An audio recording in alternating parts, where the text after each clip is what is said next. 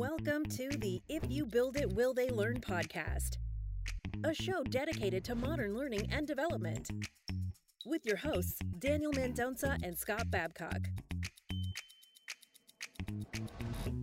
It's podcast day. Welcome to the show. This is If You Build It, Will They Learn? I'm Scott Babcock, and I am joined by your co-host, Daniel Mendonca. Daniel, how you doing today? I'm doing well. Excited to be back for another week. Always enjoy a good mailbag episode. I know that may have stole your thunder. Love it. But regardless, glad to be here. Yeah, no stealing thundered there is what we'll say. But we are doing a mailbag today. I clearly got just as tongue-tied as you did. That's all right. And with that, we're also going to bring on our producer, Sabrina Pontoni, who is going to ask our questions rapid fire today. So we're always excited. Our listenership always takes a nice spike whenever Sabrina joins us on the podcast. So maybe we should do that more often now that I think about it. If we do get more listeners, perhaps we should give the audience what they want, Daniel. That's all I'm saying. Sabrina's got a lot of family and friends who enjoy our podcast when she is on it, I'm pretty sure. Are you saying these are pity listens or just something like that? Hey, Is it? They don't ask how, they just ask how many. Yeah, there you go. I like it. All right, so we're going to get started with that today, but it's all about some of the questions that we've gotten in from various social media and email and things like that regarding some of our past episodes, and we thought it'd be good to revisit some of those, get answers back out to those that have maybe wanted to dive a little deeper into the content that we've done. So let's go ahead and get started. Mailroom. All right, so for our first question today, we're going to stick with the theme of creative writing for these first few and then go into a different theme. So for the first one, how do you establish a scope for creative writing to make sure that the learning objectives aren't lost within the storytelling? So how do you make sure that creative writing doesn't steer away from the end goal? Yeah, I mean, this is a topic right up Daniel's alley. As soon as we bring up learning objectives, I can see him start to smile and smirk a little bit. He gets pretty happy. So, and I feel like we went on quite a roll of episodes there where we didn't bring it up, and maybe we got away from ourselves a little bit. We spent a lot of time over the last month kind of talking about how important creativity is, and I think when we talk about the difference between sort of traditional instructional design and creative writing, that is a lot of it. Is instructional design is often very rigorous to make sure you don't stray too far from those objectives. But we have historically employed creative writing because we like being able to do more storytelling and have more narrative. But it is a fine line to walk a little bit to say how much is too much story and not enough content or meat on the bone, if you will, to really sell your message versus just filling it with fluff. And I think there's a balance there that probably comes from experience, but I think Daniel will probably iterate something to the effect of just make sure you're staying true to your objectives. Yeah, I think on that note of staying true to your objectives, I want to use the metaphor of like a good TV series. So like I have a guilty pleasure confession to make. So my wife really loves Grey's Anatomy, right? And it's not a show that I crave to watch, but when I walk by and I sit down, I can't leave. Just too much drama going on that show. But I digress a little bit. But what I'm trying to say is, in any good TV show, any good drama or whatever that is, there is every episode, or in this case, a course or a learning has a story, right? It has it, but then throughout a season or multiple seasons, there's always an undertone of the objective that you're trying to reach. And I think that if you use that idea and you're able to, I guess, get across creative writing or good instructional design, you can tell a story on a micro level, course to course, platform to platform, and still have that underlying, that undertone or that overpowering theme throughout that will be carried and identified by the learner or the audience. So it really all is, understanding your objective, but making sure that kind of everything always relates back to that overarching theme. I know it took a while to get there. We took the long way, but I got there, I think. Wandered down that garden path for Daniel, too. I mean, it is all about your objectives. Stay true to those, but, make sure your story is speaking back to those points directly, and that will help keep you on track. This next question says you talk a lot about engaging content writing. So what does that actually mean? And could you maybe give an example of what that kind of content would look like? I guess I can kick this one off, Scott. I think you told a nice story about ogres and swamps a few weeks ago. It was a doozy. It was a great story, and I think Emma touched on this a bit when she was in the episode a few weeks ago as well. And what it really comes down to is in that the beginning of a story, beginning of a training, beginning of a book that you're reading, or a TV show or a movie, there's always something that needs to grab you and pull you in. Whether it's the knowing what the objective of the learner is or the audience is, or if it's something that is interesting and makes people looking, ask and looking for more. And when it comes to content writing, you need that hook. So if I were to think about, if I'm thinking about selling and sales related training in my role, something that is always a hook for me and to continue to go down that path is what's in it for me. So if I'm doing a training for sales training and my individuals are commission-based individuals, that first hook in the content writing may be something creative around how this helps someone earn more, and allows them to be hooked in before we actually start telling the story to them. Allows them to get in and be engaged in the content because they feel invested in it. So that's one example, I guess, in one specific kind of narrow avenue. Honestly, this one I think, and sometimes we sound like a bit of a broken record, but it's because it's tried and true practices. This one's all about knowing your audience. Are you able to speak the way your audience typically wants to be spoken to? Are you using verbiage and language that they're used to, that they find familiar, that they can relate to? And if you're doing those things more often than not, your content is going to be more engaging, I think, generally. I think people are going to resonate more with it. They're going to hear the message a little more clearly. They're going to find less confusion as they talk through those things, and they try to absorb your material. So to me, when I think of engaging writing, that's number one, is just know your audience. And then it is the creative writing aspect that we've been talking about so much, is put some personality in your content so that it is speaking with a voice that is also representative of your organization, your culture, your company, so that it's also conveying that message. And if you do those things, I think you're going to find most people are going to become more engaged because they're hearing it frequently. It sounds, again, familiar, and it seems authentic. And I think those are really key elements to just that engaging writing, is something that invites someone in, keeps their attention span, speaks to them as they like to be spoken to, and ultimately they can carry that back with them as they go to do their job.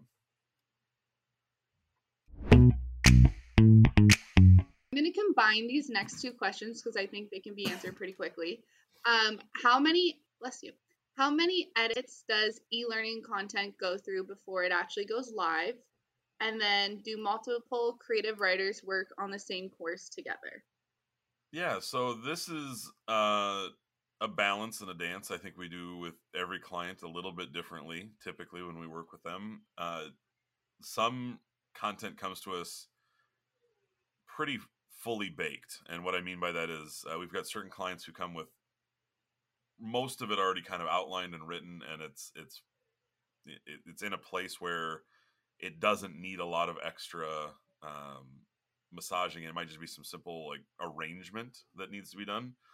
Those courses tend to come together a lot faster with fewer revisions because there was already a pretty good base to start with.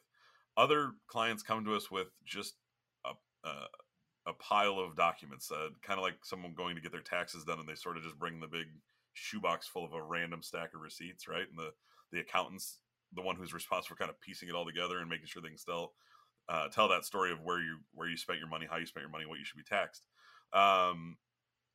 For some of our clients, that's it. They just have a series of PDFs and job aids and pictures and elements and spec sheets. And it takes a lot longer in those instances for us to identify objectives from the assets we have, start to piece those things together and make a cohesive story. And that goes through multiple levels of revision. I don't think we try to extend it too long because you can sort of get paralysis analysis by just going over and over and over and tweaking this and adjusting that. So we try to put some limits on it when we get a pretty good story. But if we're staying true to those objectives, I don't know, Daniel, what would you say? Maybe 2 to 3 revisions is pretty normal, I think, on most of our stuff. Yeah, I would say 2 to 3 rounds of revisions is typically normal. I will say this is when with our our larger partners who we produce a lot more content for on a regular basis, whether it's monthly, bi-weekly, weekly. In some cases, those revision processes are a lot shorter.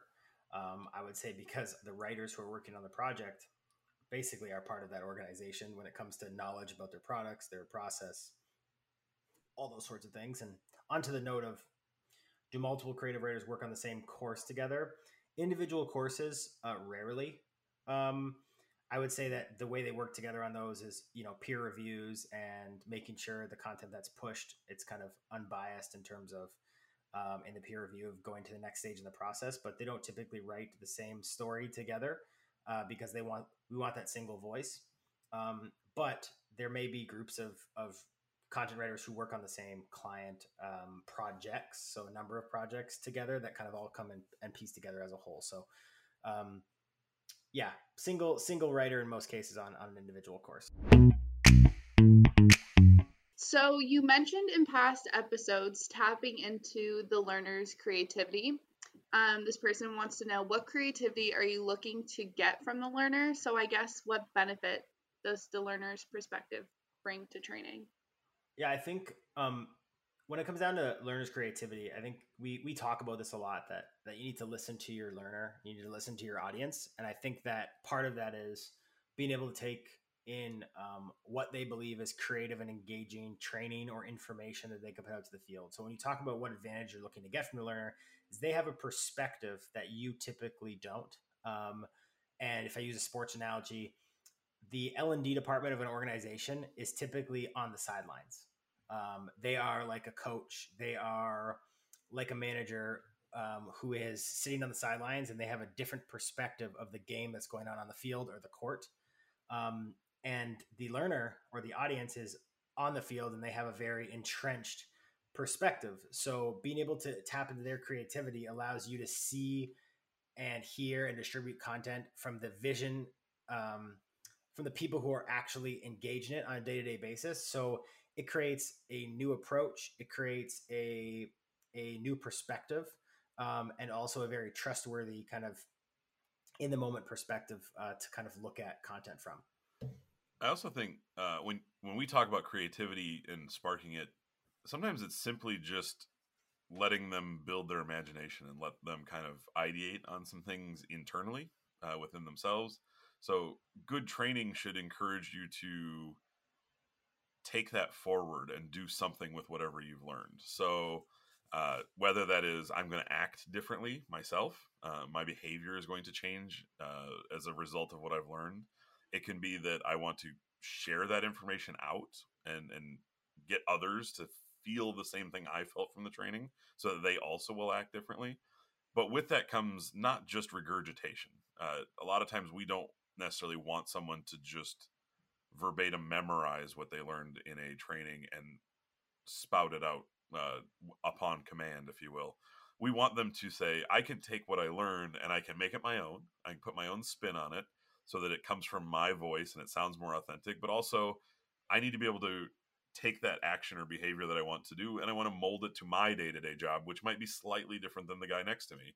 But it's adaptation and application of those behavior skill changes that is part of it. And that takes a certain amount of creativity that can be sparked within the training itself. Okay, so this is our last kind of process question, but last month's theme was all about creativity and thinking outside of your own reality for training. Is there brainstorming sessions that go on between the developers and the clients when it comes to fostering this creativity, or is it mainly on the developers and writers to spearhead the creativity side? I think this one's a yes and yes answer, honestly. Daniel brought up a good point in one of the prior questions that the longer we work with a client, the fewer revisions and things like that there are. And I think that's probably true in this question as well, that the longer we work with someone, the more we kind of understand what they like, what they dislike, where their preferences might lie. And maybe that individual brainstorming with the client maybe shrinks just because we already kind of know where they want to end up. But that's not to say they don't come to us too and say, we want to try something different, but I don't know what it is. And we start to talk through that. And that is with our developers that kind of build the content as well as those that write it. I would say on every course, though, we have quite a bit of collaboration between our writers and our developers internally, no matter what. So every course, we're not trying to just always build an assembly line of content. We want it to feel authentic and new, and we want it to have the right amount of oversight so that it doesn't just feel like we're carbon copying the same thing, because I think that can be distracting or a disincentive to learners because they feel like they've just seen it already. So I would say on every project, our developers and content writers at least kick around like, is there an interactive element we should use in this, or what's the best layout or flow? I think they always are having that conversation. Yeah, and just to piggyback on what Scott said, and I don't need to add too much to it, but I think in a lot of cases, we brainstorm when courses come to us and we think of neat ideas, but a lot of times our clients will get on a call with us and be like, we want to spice things up, we want to do something different, go. And we have a lot of marketing DNA throughout our organization, and it causes us to be very creative and come up with some pretty outside of the box ideas. And sometimes our clients look at us with like we have three eyes, but it allows us to think outside of the box. So I think, just to piggyback on Scott, yes and yes. It's usually collaborative, and it's always fun to see what those collaborations can bring up. Now we're kind of going to switch the direction with the questions, and these are going to be more community building and this month's theme. So the first one is, how do you encourage people to create their own content without disrupting the organization's L&D message? I think this comes down to culture, and learning culture as a whole. So you as an organization have a vision for your learning development, organizational development, talent development, training as a whole for your employees, and how it relates to marketing and everything, all the other information your organization is disseminating. And if you've gone through the process of listening to your learners' feedback, listening to their objectives, and being transparent about what your L&D message is, I think it puts everything in a place where that content that you're going to get is going to thrive. Anytime people are empowered to be part of the process and part of the message and part of the plan, typically the end result is good. And so the biggest thing for me is, how do we allow it, to not disrupt our L&D message, is transparency. I think allowing them to see what the message is and tell them that you want them to be a part of it. And this is your message as much as it is ours. And I think that empowerment, and allowing them to be a part of it will allow you to really get, squeeze some pretty good juice out of an orange, or I don't know, I have some metaphor I was thinking, but I lost it. So let's say that, squeeze some really good juice out of that orange, Employees as oranges, that we can all picture that in our heads now. No, I think there's just a couple small things that I'll add to that as well. Is this is probably, when we talk about user generated content, which I think is a trend we're going to see more and more of. So it's something we've discussed a lot, and it's been hit and miss on the success we've had with trying to get it rolled out well. But it's an organizational thing that you kind of have to just sort of embrace, that you want your users to be a part of that as well. And historically, we've struggled with that. A lot of organizations and clients that we've worked with see user-generated content as a distraction from day-to-day activities, or not aligning to the productivity that they would like. And while that is 100% authentic and true, and I can totally understand the argument, it takes you off the sales floor, it takes you away from your computer doing analysis or whatever your job is, I think you have to be able to embrace the fact that as I'm teaching back or as I'm creating content, I'm also retaining information. Not only am I sharing with others, which helps broaden that horizon, but I'm building better network within my own brain to make ties to things and to retain information for a longer period of time. So there are also benefits to it. And I think you've got to balance that out as an organization, decide what's most important. And then the other thing that I guess I would just bring up is, I think, transparency and clarity in your message is 100% correct. And I'm going to steal Daniel's thunder on this one. Stick to your learning objectives. If your learning objectives are well defined, consistent and clear, users can stick to those as well, by understanding those and adhere to those same topics and concepts. That if those objectives are always defined, they're very upfront and center, users will start to do that as well and think about those when creating content that now aligns to your individual L&D message and has that consistency as well, so that you're not getting deviation or distraction from your overarching message. I just want to say that "I stealed your thunder" or something like that should be like on a t-shirt. Yeah, it might be. We've got some sweet slogans, and I'm always happy to put our creative department to work on just random stuff for the podcast. So, but stealed thunder, love it. The next stop is, how do you encourage people to contribute to group work through e-learning? So is there anything like virtual icebreakers you can do, or how do you just motivate people to contribute? This is an interesting one. And I think, again, when I talk about trends we're going to see, I think living in remote environments the way we do and having more self-paced content, we're going to see some push towards more of group work, and this sort of collaborative social learning type of environment is going to become more valuable in the digital space. And e-learning itself, like traditional e-learning, if we're talking about like SCORM courses or AICC or something like that, to get technical and nerdy on the acronyms there, but that's going to be tougher. Those are typically truly self-paced. They're one person, one computer, one course.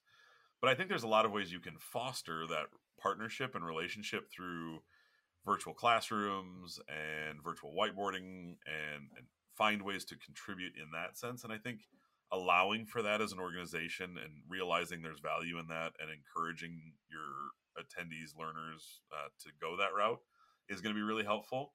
The other thing I think is going to become something you can work on in this space is when someone comes to a facilitated classroom, are you giving them avenues to stay tied to their peers that were in that class together, that went through the session or the multi-day event or whatever it is, giving them a voice and an outlet to talk to each other? And I think another thing that can come from that is if the conversation starts to stagnate a little bit and doesn't keep moving in the way you want, as a facilitator, you can drop those prompting questions back in to keep the dialogue going and engage those learners on a more long-term basis.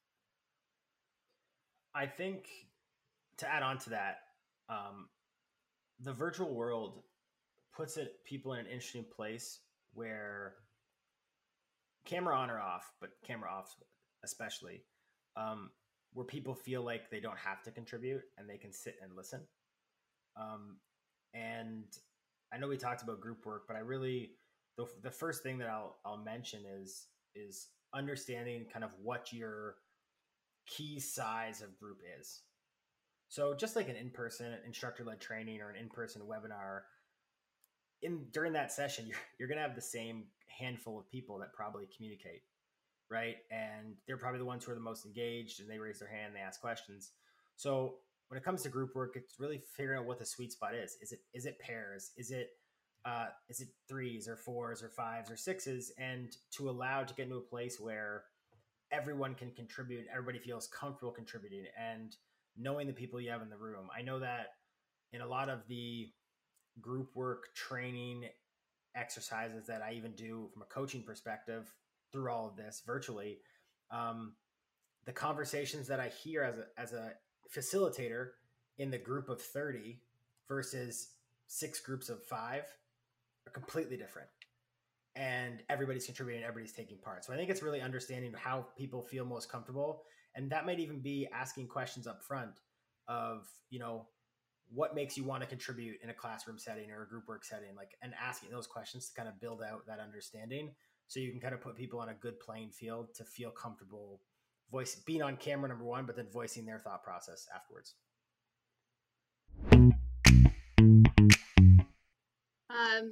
This is an interesting question. Is social learning a concept that works for everyone? What are your perspectives? My first instinct is, or my first thing that I want to say is no. Everyone's different. Some people learn really well in a self-paced environment. I mean, if you talk to any student today, if you talk to one of Scott's boys, Sabrina, if you talk to your brother, if you talk to a university student, a high school student, some of them are going to tell you they love online learning. Some of you are going to tell they wish they were in the classroom. Some are going to tell, like, I never want to go back to the classroom, which I've heard that before. And I think social learning falls into that same category. I think that some people, when it comes to training, learning, and their objectives of what they want out of it, will want to come in, take their content, learn, make their notes, and move on. And other people want to come in, learn, chat, and talk about it, and then come back and talk about it again, and maybe talk about it too much, and then there's a balance in the middle. So I don't think it's for everyone. Now, do I think there's benefits for everyone? Yes, but I think an overall part of that works term that was used in the question is that if someone's not comfortable or isn't willing to buy into it, it's not going to work. So that takes a lot of change management. But I think in the simplest form, if it doesn't work for everyone, my personal instinct is no. But I think you as a facilitator or an L&D professional or a coach have to find ways to incorporate them in the social aspect. Yeah, I think the notion that it's for everyone probably wouldn't be first preference. Can it be utilized with everyone? Yes. Can everyone get something out of it? For sure. But it is going to be a lot of your personal experience also drives this. We probably all have a horror story from grade school or even high school or college even, where, you got paired up with 3 random people in your class and you ended up having to carry the weight of the entire group because Johnny was out partying all night and Billy just doesn't care. And, whatever. We've had those, and groups can be, if they're not well paired for your personality, something like that, they can actually be worse and distracting in many ways. But that doesn't mean there's not value in them. It just means there was a bad experience, or it could be a bad pairing. So I'm sure there are many of us that would probably lean to say no, just simply because it wouldn't be preference. But I think there is value in all of that. And we talked about it a little bit in the last episode, that as a human race, we are social by nature on some level. And a lot of what we learn comes from our interactions with others, whether that's formal or informal.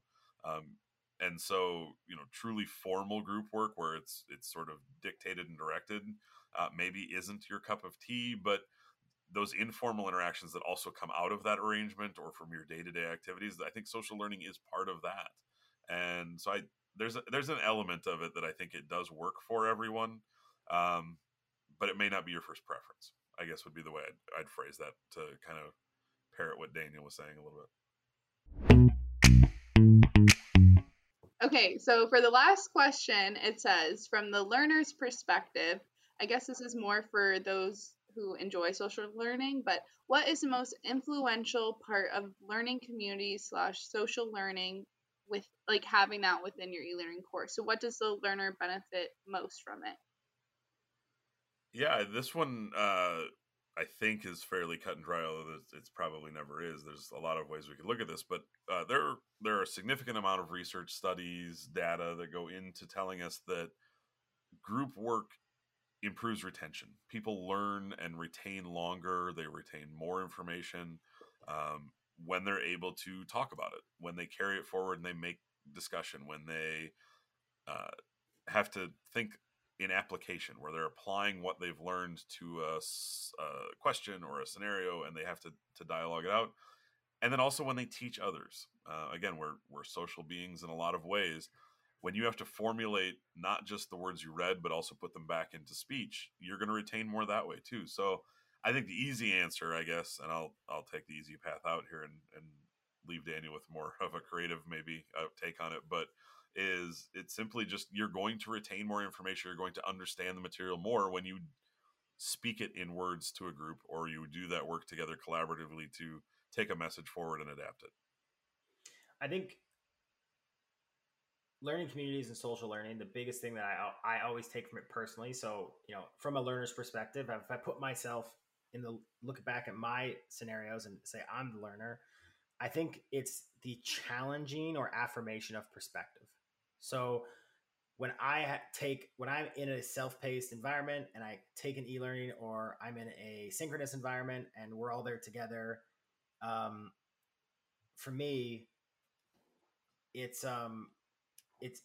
if I have a perspective on something and people, are able to confirm it and agree with me and say, hey, then I feel good about what I've taken from that, which empowers me to continue to do it and do better. But also when I have a perspective, if someone challenges that perspective, it puts me in a place where I have to start asking myself questions of like, hey, did I not understand this correctly? Are they wrong? Am I wrong? Is it okay if we're both wrong or right? And allows me to ask questions, which then can, if I'm in the state of a growth mindset, which I try to be when it comes to continuous learning, then it allows me to kind of take away and continue to grow on that. So the challenging or affirmation of my perspective or what I've taken from it is, I think, for me, the most influential part when I'm in the learner's shoes. I love a good mailbag episode. It lets us really kind of dialogue through a whole bunch of different topics and hopefully provide some insight back to the listeners who submit some of these questions and maybe can now take that forward and do something with the information and act a little bit differently or have some success rolling out their plans. So hopefully everyone else enjoyed a good mailbag episode. It wouldn't be a normal podcast for us, though, if we don't end it on a happy note. So let's go ahead and have our positivity points. Come on, get happy. I'll go first today on my positivity point. There's something a lot of fun around watching your kids conquer a mountain, right? And do something new and be successful. And so for Oliver this year, my youngest, he is in a different level of baseball where they do machine pitching. So they've moved from coach pitching, lightly tossing a ball to more like a batting cage machine that throws to them. And pros, cons, we can talk about that some other day, but it definitely is different for the kids because it's coming from a lower angle. It tends to be a little faster than the way their coaches have pitched to them in the past. And it takes every kid a little while to get used to it. And so Oliver played his third or fourth game last night. And after striking out a whole lot of times, he was getting closer and closer. Last night, he knocked his first single up the middle. Pretty hard hit, actually. I was pretty impressed.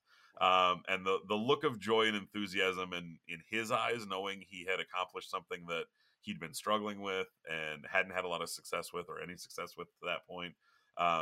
Like you could just see a renewed energy around wanting to keep going. And so that was really fun for me to watch him get his first base hit of the season. That is awesome. I think I'm going through that right now with it's every day with a 1-year-old of like their sense of accomplishment. But I'm excited for that sports moment. Hopefully Oakley plays sports. We'll have to see. But that is, I imagine that's very rewarding. All right. On my note, I know that Ontario is so happily going into is currently in lockdown again and stay-at-home order. But I will say, regardless of all of that, golf season is back. It is Masters weekend this weekend, which I thought Scott was going to bring up and he didn't, but family first, I get it. It is Masters weekend, but also hoping to hit the links for my first tee time this weekend, which is going to be a nice de-stressor. When I was younger, golf used to frustrate me, but now it is one of the most relaxing places in my life where I don't really think about too much, which is awesome. So I'm excited for that, just to get out there, play a nice round. Spring is sprung in Windsor, so I'm looking forward to it, and I'm happy golf season is back.